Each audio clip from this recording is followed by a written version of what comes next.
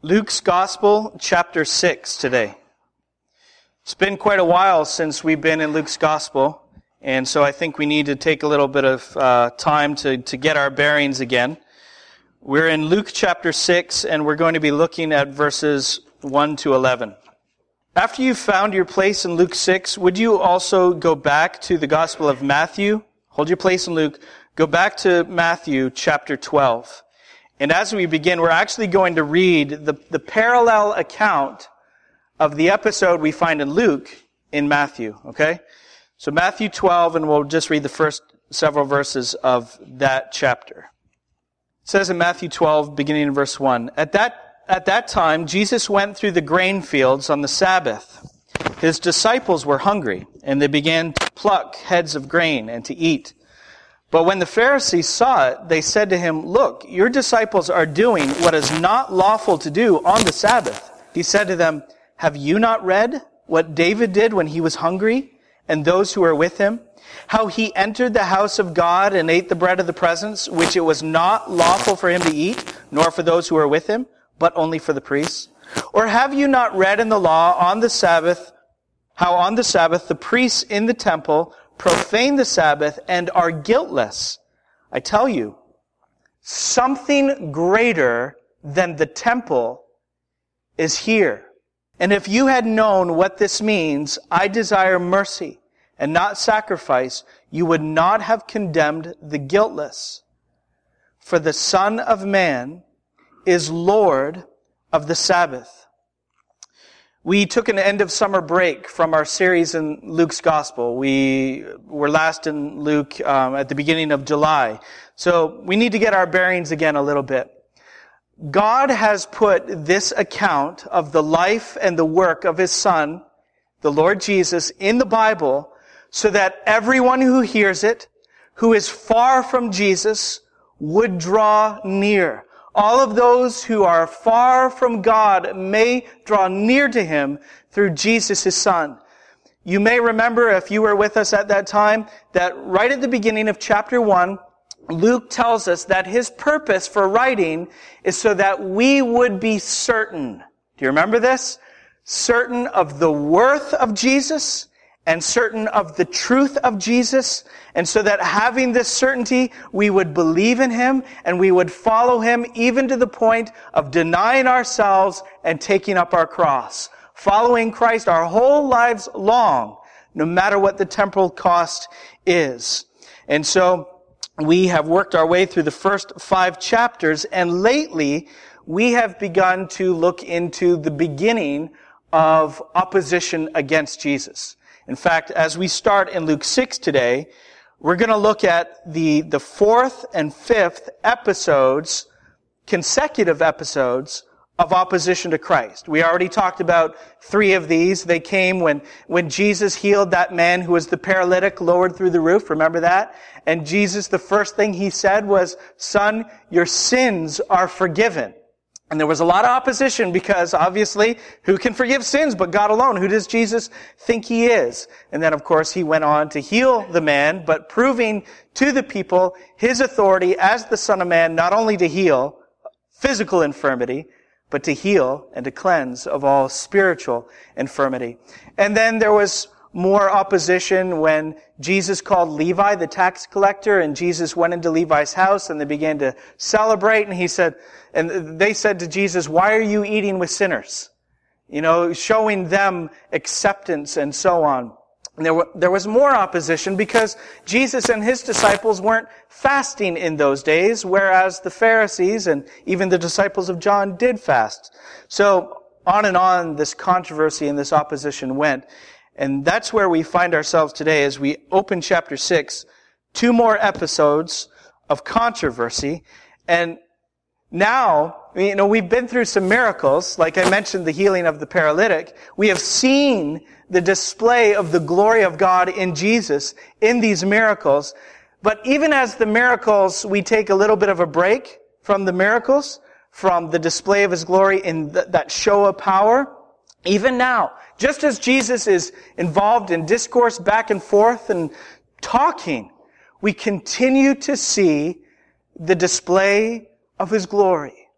So that you and I though we be far from Jesus, far from God on our own, might, seeing that glory and being certain of his worth, might draw near to God in Christ.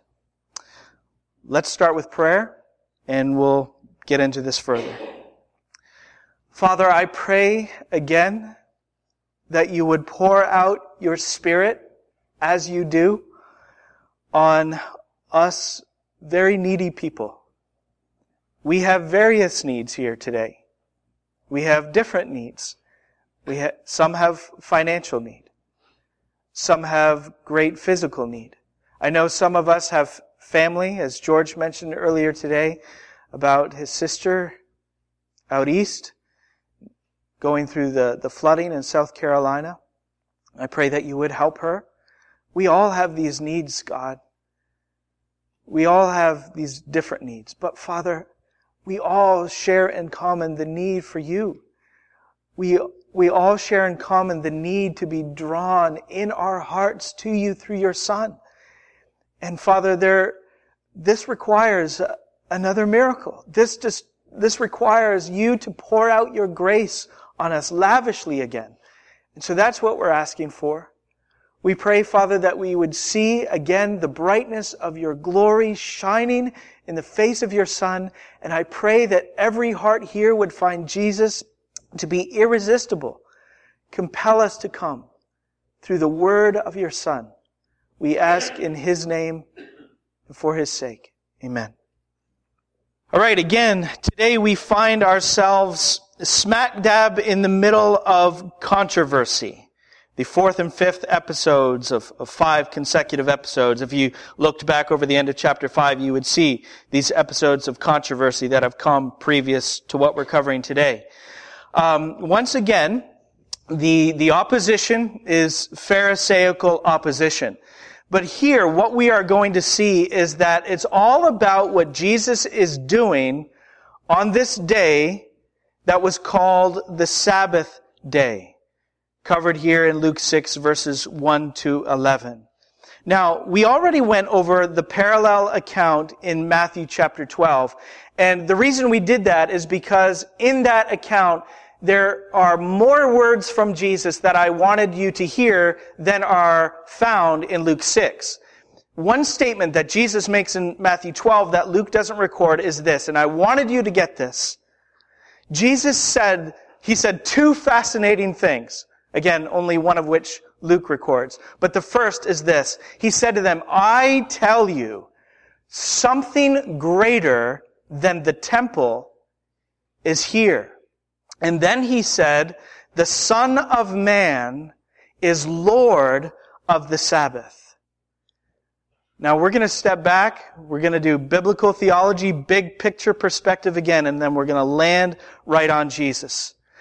From the beginning of time, God has given to his people sacred space and sacred time.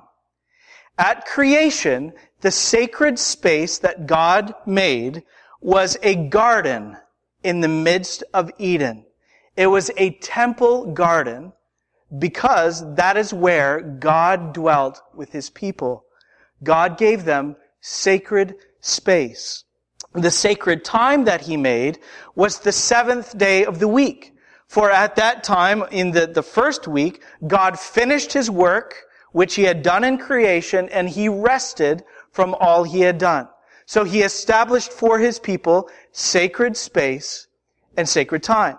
Now, after the fall of humankind into sin, after some time, you remember that God called a particular people to himself. And he promised that through the descendants of Abraham, Isaac, and Jacob, that great nation, God would accomplish the plan of his redemption for all nations.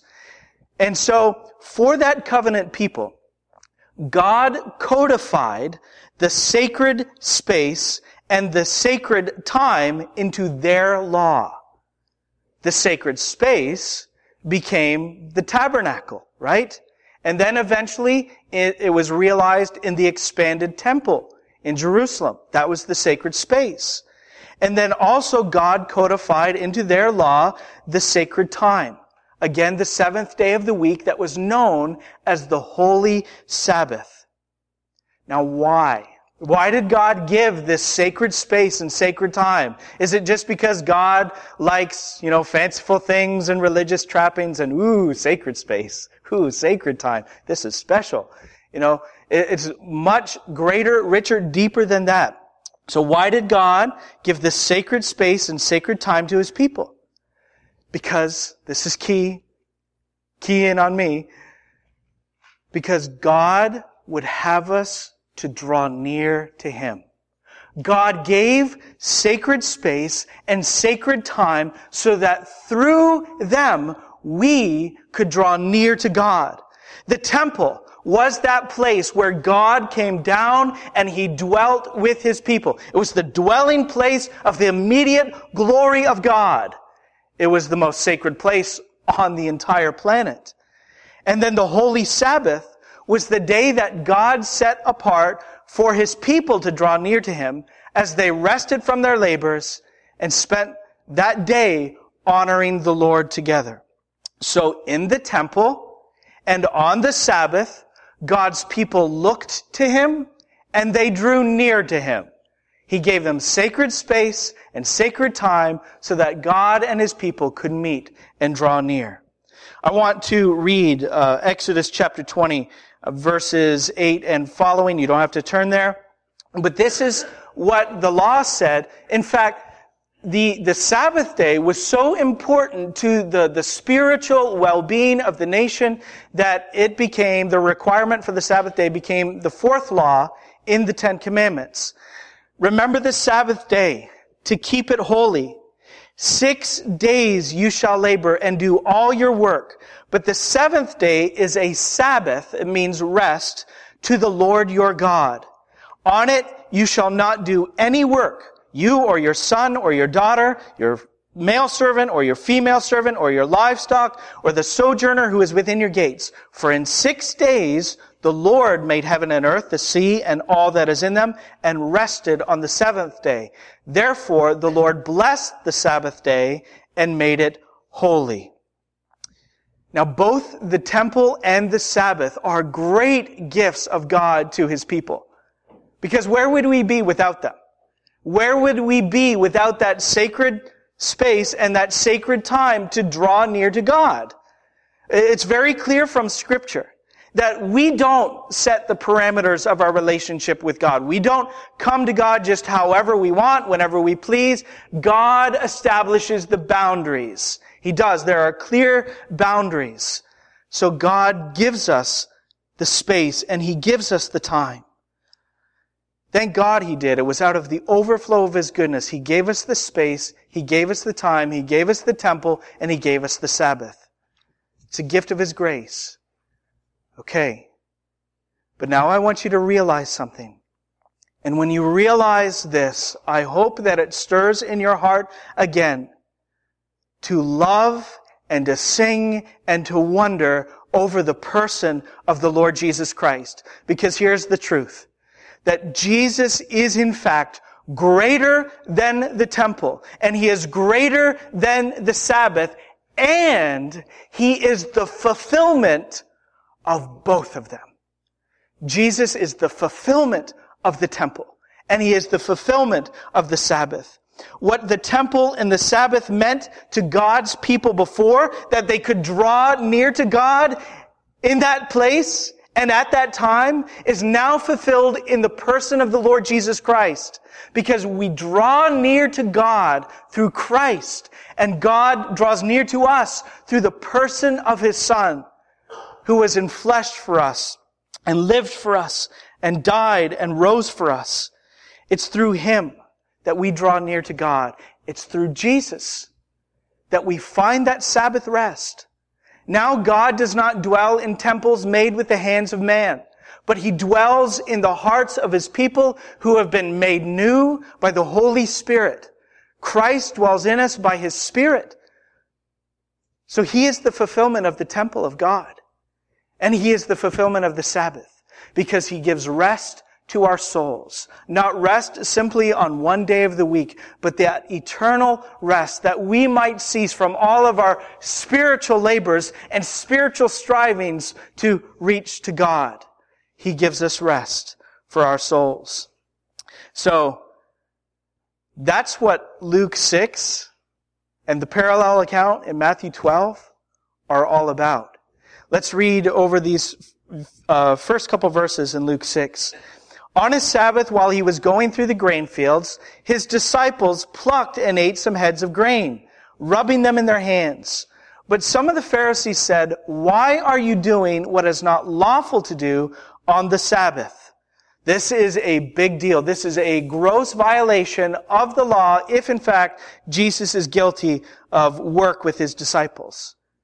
Were the Pharisees right? Was Jesus violating the Sabbath law?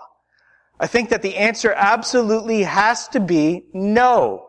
He was not, and his disciples were not violating the Sabbath law. What they were guilty of, guilty in quotey fingers, what they were guilty of was violating the Pharisaical tradition. For years, the Jewish rabbis had compiled new laws and rules that they were adding onto the law of Moses, the sacred scriptures.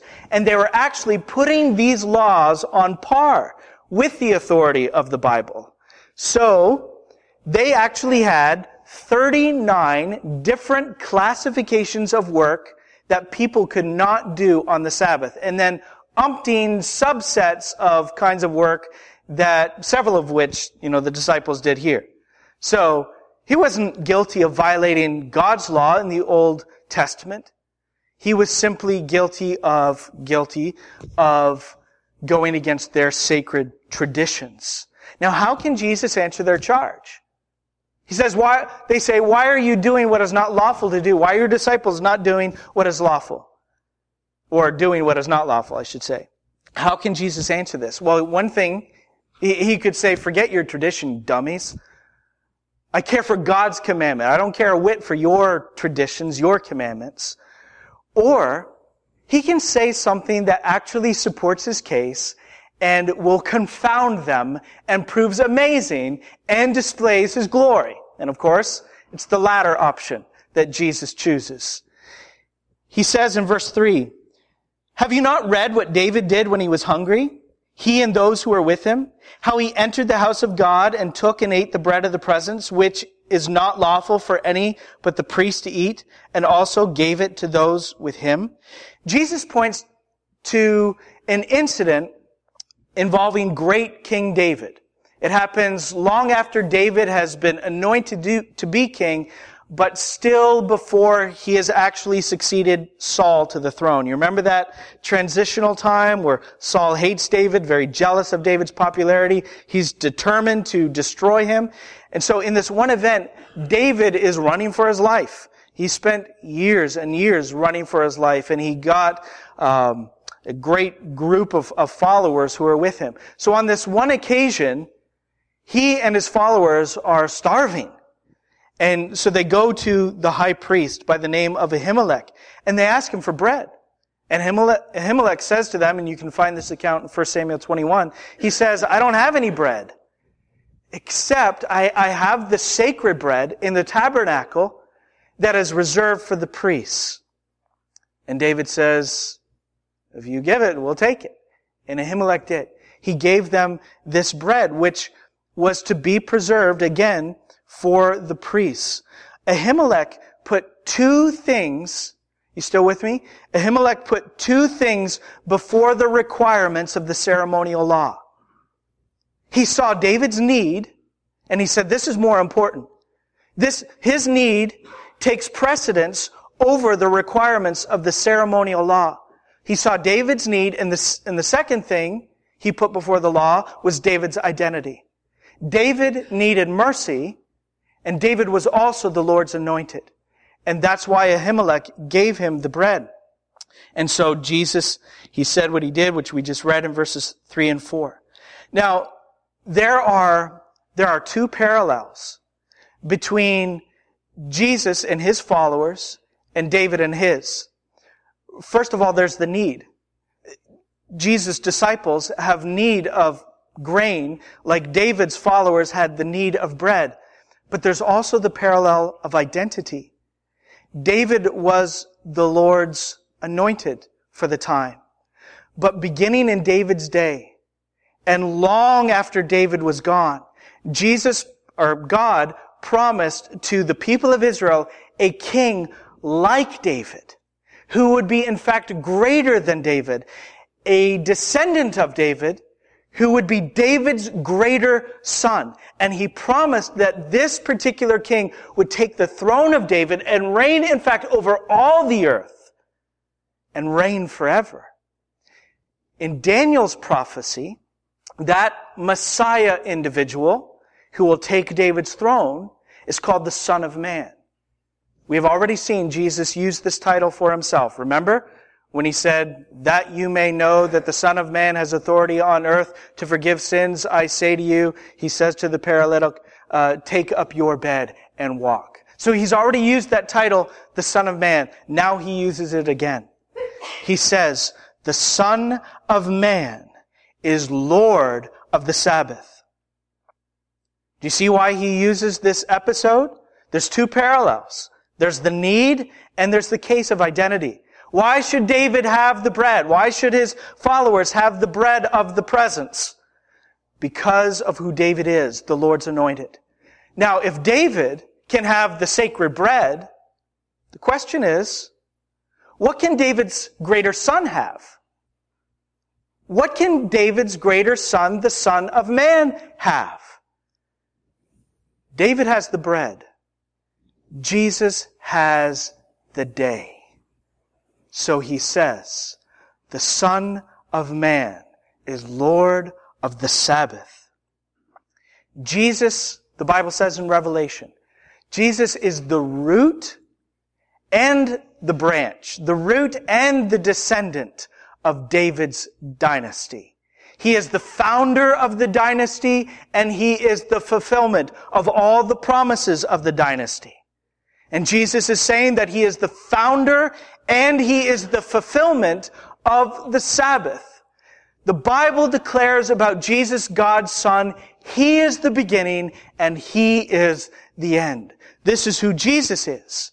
So the Pharisees, because they want to keep the Sabbath day holy, would take grain out of man's hand. But the Sabbath was given to man, so God had that time to pour out his blessing on the people. What did God give the Sabbath for? So that our lives physically and spiritually could be renewed. He gave the Sabbath so he could give. The Pharisees want to take from man. But Jesus is the bread of life, who will lay down his life so that all may come to God in him and eat and live forever and have rest, eternal rest for their souls. This is who Jesus is. This is what Jesus does. Now we move on in Luke 6, verse 6 to the next episode. I want you to see in verses 1 to 5 that Jesus is not just some great debater. I mean, he really shut them up, didn't he? They were like, what? I guess. You know, he confounded them. But he is not just a great debater that's scoring awesome points. That's not the point. The point is that Jesus himself is awesome. The point is, he wants us to show that he is the beginning and the end of all things. That he is Lord of the Sabbath. That through him, God gives to mankind. He is awesome.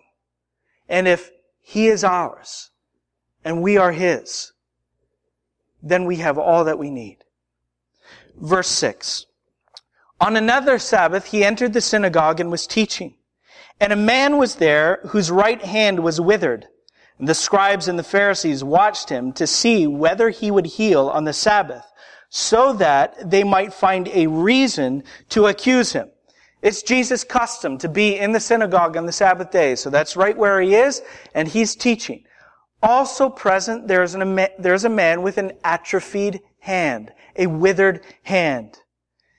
Now, the Pharisees know, just like everybody else, that Jesus has the compassion to heal, and he has the capacity to heal. He has this reputation. Everybody knows it. And so, to the Pharisees, the man doesn't mean anything. That man who has such a great need is just bait. His need is the lure, and Jesus' compassion, his love for the hurt, his power to heal, all of that will be drawn in. They know that Christ is going to do something about this. So the man is the bait, and the Sabbath law is the trap, which will spring shut and trap Jesus, unable to escape from all their accusations. They'll know that if he breaks the Sabbath law, then they will have him. Do you see the evil that is in their hearts? I mean, this kind of evil belongs in a category all of its own. It's outrageous. They don't care anything about this man, and they hate everything about Christ. According to their tradition, unless this need is a matter of life and death, then any kind of medical treatment is supposed to wait until Sunday. You don't do that on the Sabbath day. You at least, you wait till sundown. That's when their day ended. You wait till sundown, and then you can seek some treatment, unless it's a matter of life and death. This is outrageous. This evil in their hearts is outrageous. And I hope that you feel it. How anyone could think like this. And if it's outrageous to us, how outrageous is this evil to the Lord Jesus Christ? From the beginning, it was supposed to be that on this day especially, that people would draw near to God and receive from God His blessing.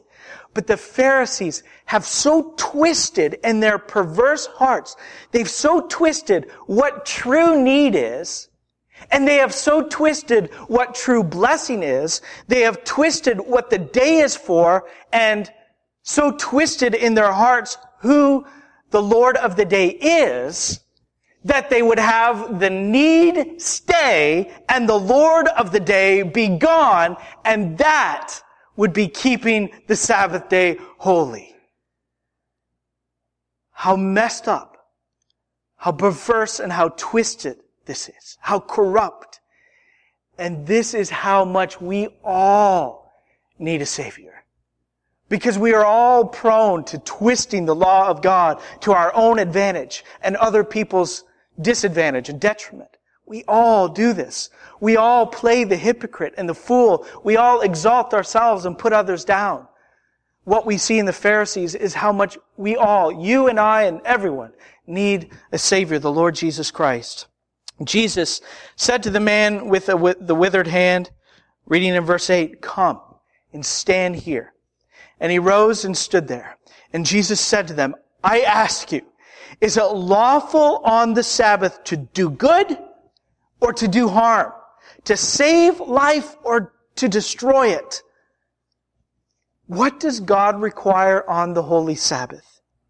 And after looking around at them all, he said to him, "Stretch out your hand." And he did so, and his hand was restored. By the way, as kind of an aside, do you think this man was ashamed of his hand? That his hand was atrophied and withered? Of course he was. And the reason especially was because in that particular society, the common notion was that anybody that had an infirmity or a disability was under the judgment of God. And that infirmity was proof of the matter. So not because of the man's heart, but because of his hand, the religious leaders lumped him in with the worst of sinners and said, "You are under the judgment of God," and that's proof. So naturally the man hides it. Naturally, he puts it aside so people can't see. So look at what Jesus says again. He says, "Stretch out your hand. Bring your hand out of the darkness and into the light." Bring it out. Stretch it out. And this man, believing in Christ, obeys. Faith, working itself out in obedience, matters. He must believe. He must obey. And the Bible says his hand is restored. He did so, and his hand was restored. Verse 11, "But they were filled with fury and discussed with one another what they might do to Jesus." Now there's one word there in the original that's translated filled with fury. And the word is really, it's an intense word. Now, filled with fury. That's pretty intense too. But the word has the idea of a rage that is so boiling, it's on the verge of absolute madness. I mean, Jesus is, in this wording here, he is driving them insane. It's like they could say, Jesus, you are driving us crazy. And that would be on to getting into, that's really what their fury is all about. That's how much they feel rage. Why? Well, Jesus has just showed them up big time, hasn't he? Nobody who is religious wants to appear to be irreligious. And nobody who thinks that they're on top of their game and really smart wants to appear to be dumb. And all of a sudden, these people who are very religious look very irreligious. They think they're holy, now they look utterly, completely corrupt. They think that they're so smart, and now they look really stupid. They look like irreligious idiots. And that's why they're filled with fury. But there's something else, too. What was the plan here? What was the conspiracy? The man will be a bait. The Sabbath laws will be a trap. Jesus will heal the man, and then they can accuse him. But what did they have on Jesus here? I mean, imagine these guys going to their higher-ups and saying, okay, we got Jesus now. He's guilty. Really? What did he do? He violated the laws of the Sabbath. Okay, tell us everything. Explain it. They say, well, there was a man in the synagogue with a withered hand. And Jesus told that man to put out his hand. All right. And then it got better. What was involved? Did he wrap it? Did he massage it out? I mean, how long did this process take? No, he told him to put out his hand, and it got better. That's all you got? Come back when you actually have something. So it's no wonder that they are filled with fury because their plan to put an end to Jesus has completely failed. Because by the authority of his word, he works wonders. The word of Jesus works wonders. He speaks and his word gives life. It heals. This is who Jesus is. There is something that we need to understand, which again, when we take into account the parallel account in Matthew, this comes into light. There was nothing more sacred in Old Testament Judaism in the day of Jesus than temple and Sabbath, and for good reason. It's the sacred space and the sacred time in which God and his people draw near. Within a year or two of these episodes, something remarkable happens. Among a certain rapidly growing group of Jews, loyal Jews, who love the law and who love the God of the law, the sacredness of the temple and the sacredness of the Sabbath is seriously diminished. How could that be? By the thousands, they worship God in their houses, hearing teaching, breaking bread, saying prayers, and the focal day for all of this gathering is not the last day of the week, the holy Sabbath, but is in fact on the first day of the week, not Saturday, but Sunday. Now, if this rapidly growing group of Jews is determined to win their fellow Jews to this way, this method would not be effective. You don't take the temple and the Sabbath, and which are so sacred, and diminish their sacredness to such an extent that you prioritize worship in your houses and you prioritize the first day over the last day of the week. You're not going to win people. It's not politically expedient. It's not evangelistically expedient. It's not some stroke of brilliance like, hey, I got an idea. Why don't we say that the temple is not so important anymore?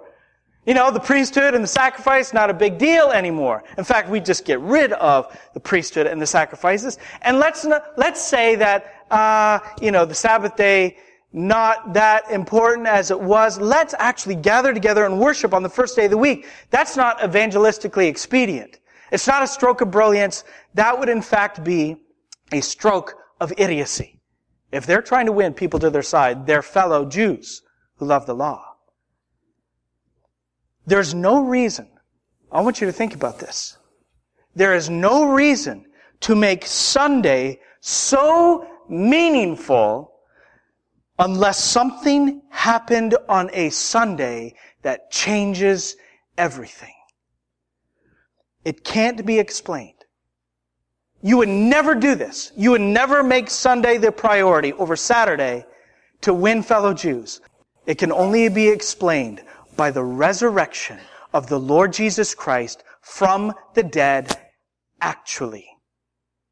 The only thing that could explain these moves is that the one they claim to follow, who is Lord and Christ, is in fact greater than the temple and greater than the Sabbath and is the fulfillment of both of them. And despite his crucifixion, this one is alive. He has conquered the grave. He has been raised from the dead on the first day of the week to bring us to God. It is the Lord's Day. The seventh day was the day on which God finished his work of the first creation. Resurrection Sunday was the day on which Jesus Christ finished the work, all that was required for the new second creation. So what is there to say? If the temple and the Sabbath are gifts of God to mankind, and the temple and the Sabbath, the sacred space and sacred time, are now fulfilled in Jesus, it's in Jesus that we draw near to God and we find our rest, then we must come to God in Christ.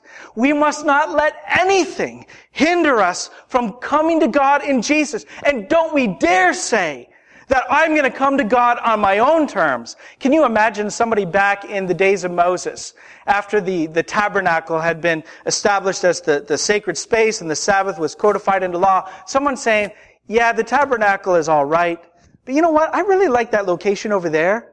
I think that's where I'm going to come to God and meet with God and offer my worship. The Sabbath is okay, but I really like Tuesdays. Tuesdays are it. The people would say, are you crazy? You can't set the parameters of your relationship with God. God does that. You come to God on his terms, not your terms. That's what they would say. Now that the space and the time for us to draw near to God are fulfilled in Jesus, how dare we say, I can come to God on my own. I can make my own path to God. I've got this other religion. I've got these other priorities. I develop my own spirituality. Jesus is the way to God. God has given to us his Son, the Lord Jesus Christ. It's in him that we meet God, and it's in Christ that we find eternal rest for our souls. So don't let anything keep you from coming to God in Jesus. Jesus says, come to me, all who labor and are heavy laden, and I will give you rest. Take my yoke upon you and learn from me, for I am gentle and lowly in heart, and you will find rest for your souls. For my yoke is easy and my burden is light. Have you drawn near to God from the heart in faith? Have you come near to God in Jesus Christ? Have you had that encounter with God where you have confessed your sin and your guilt and you said, I know what I have earned by my life. I am guilty. There's nothing that I can do to save myself. You must save, and you alone. Have you said to God, confessed that Jesus Christ is the only way and your only hope? Have you put your faith in the Lord Jesus Christ for salvation? Once you have drawn near to Christ in faith, don't stop. Keep on coming near to Christ with the people of Christ, because it's a package deal. You draw near to Christ, you also are with His family. You keep on drawing near to Christ. We believe in His awesomeness. We believe in His glory. And together we hold steadfastly to Christ, who is the beginning and the end, the Alpha and the Omega. Because we know that Jesus alone is where we meet God. And it's in Jesus alone that we can find rest for our souls. Are you in? Are we all in? Are we drawing near to God in Christ? Let's do so. Father, we bow our heads and we bow our hearts and we raise our hands and we praise You for the gift of Your Son. Father, Jesus is so much better than the temple. It's in Christ that we meet You. It's in Christ that we draw near and we worship from the heart. He is so much better than the old Sabbath day because He gives us eternal rest for our souls. Thank You, Father, for Your immeasurable gift, the gift of Your Son. I pray, Father, that every heart here would be open, awake to the glory of God in Jesus. Every heart here would love and sing and wonder over Christ and the awesome, complete display of Your glory in the face of Jesus. May we all worship Him in spirit and truth. Put all of our hope in Him and in Him alone. He is our righteousness. He is our life. He is our hope. He is our rest. He is our eternal song. In His name we pray. Amen.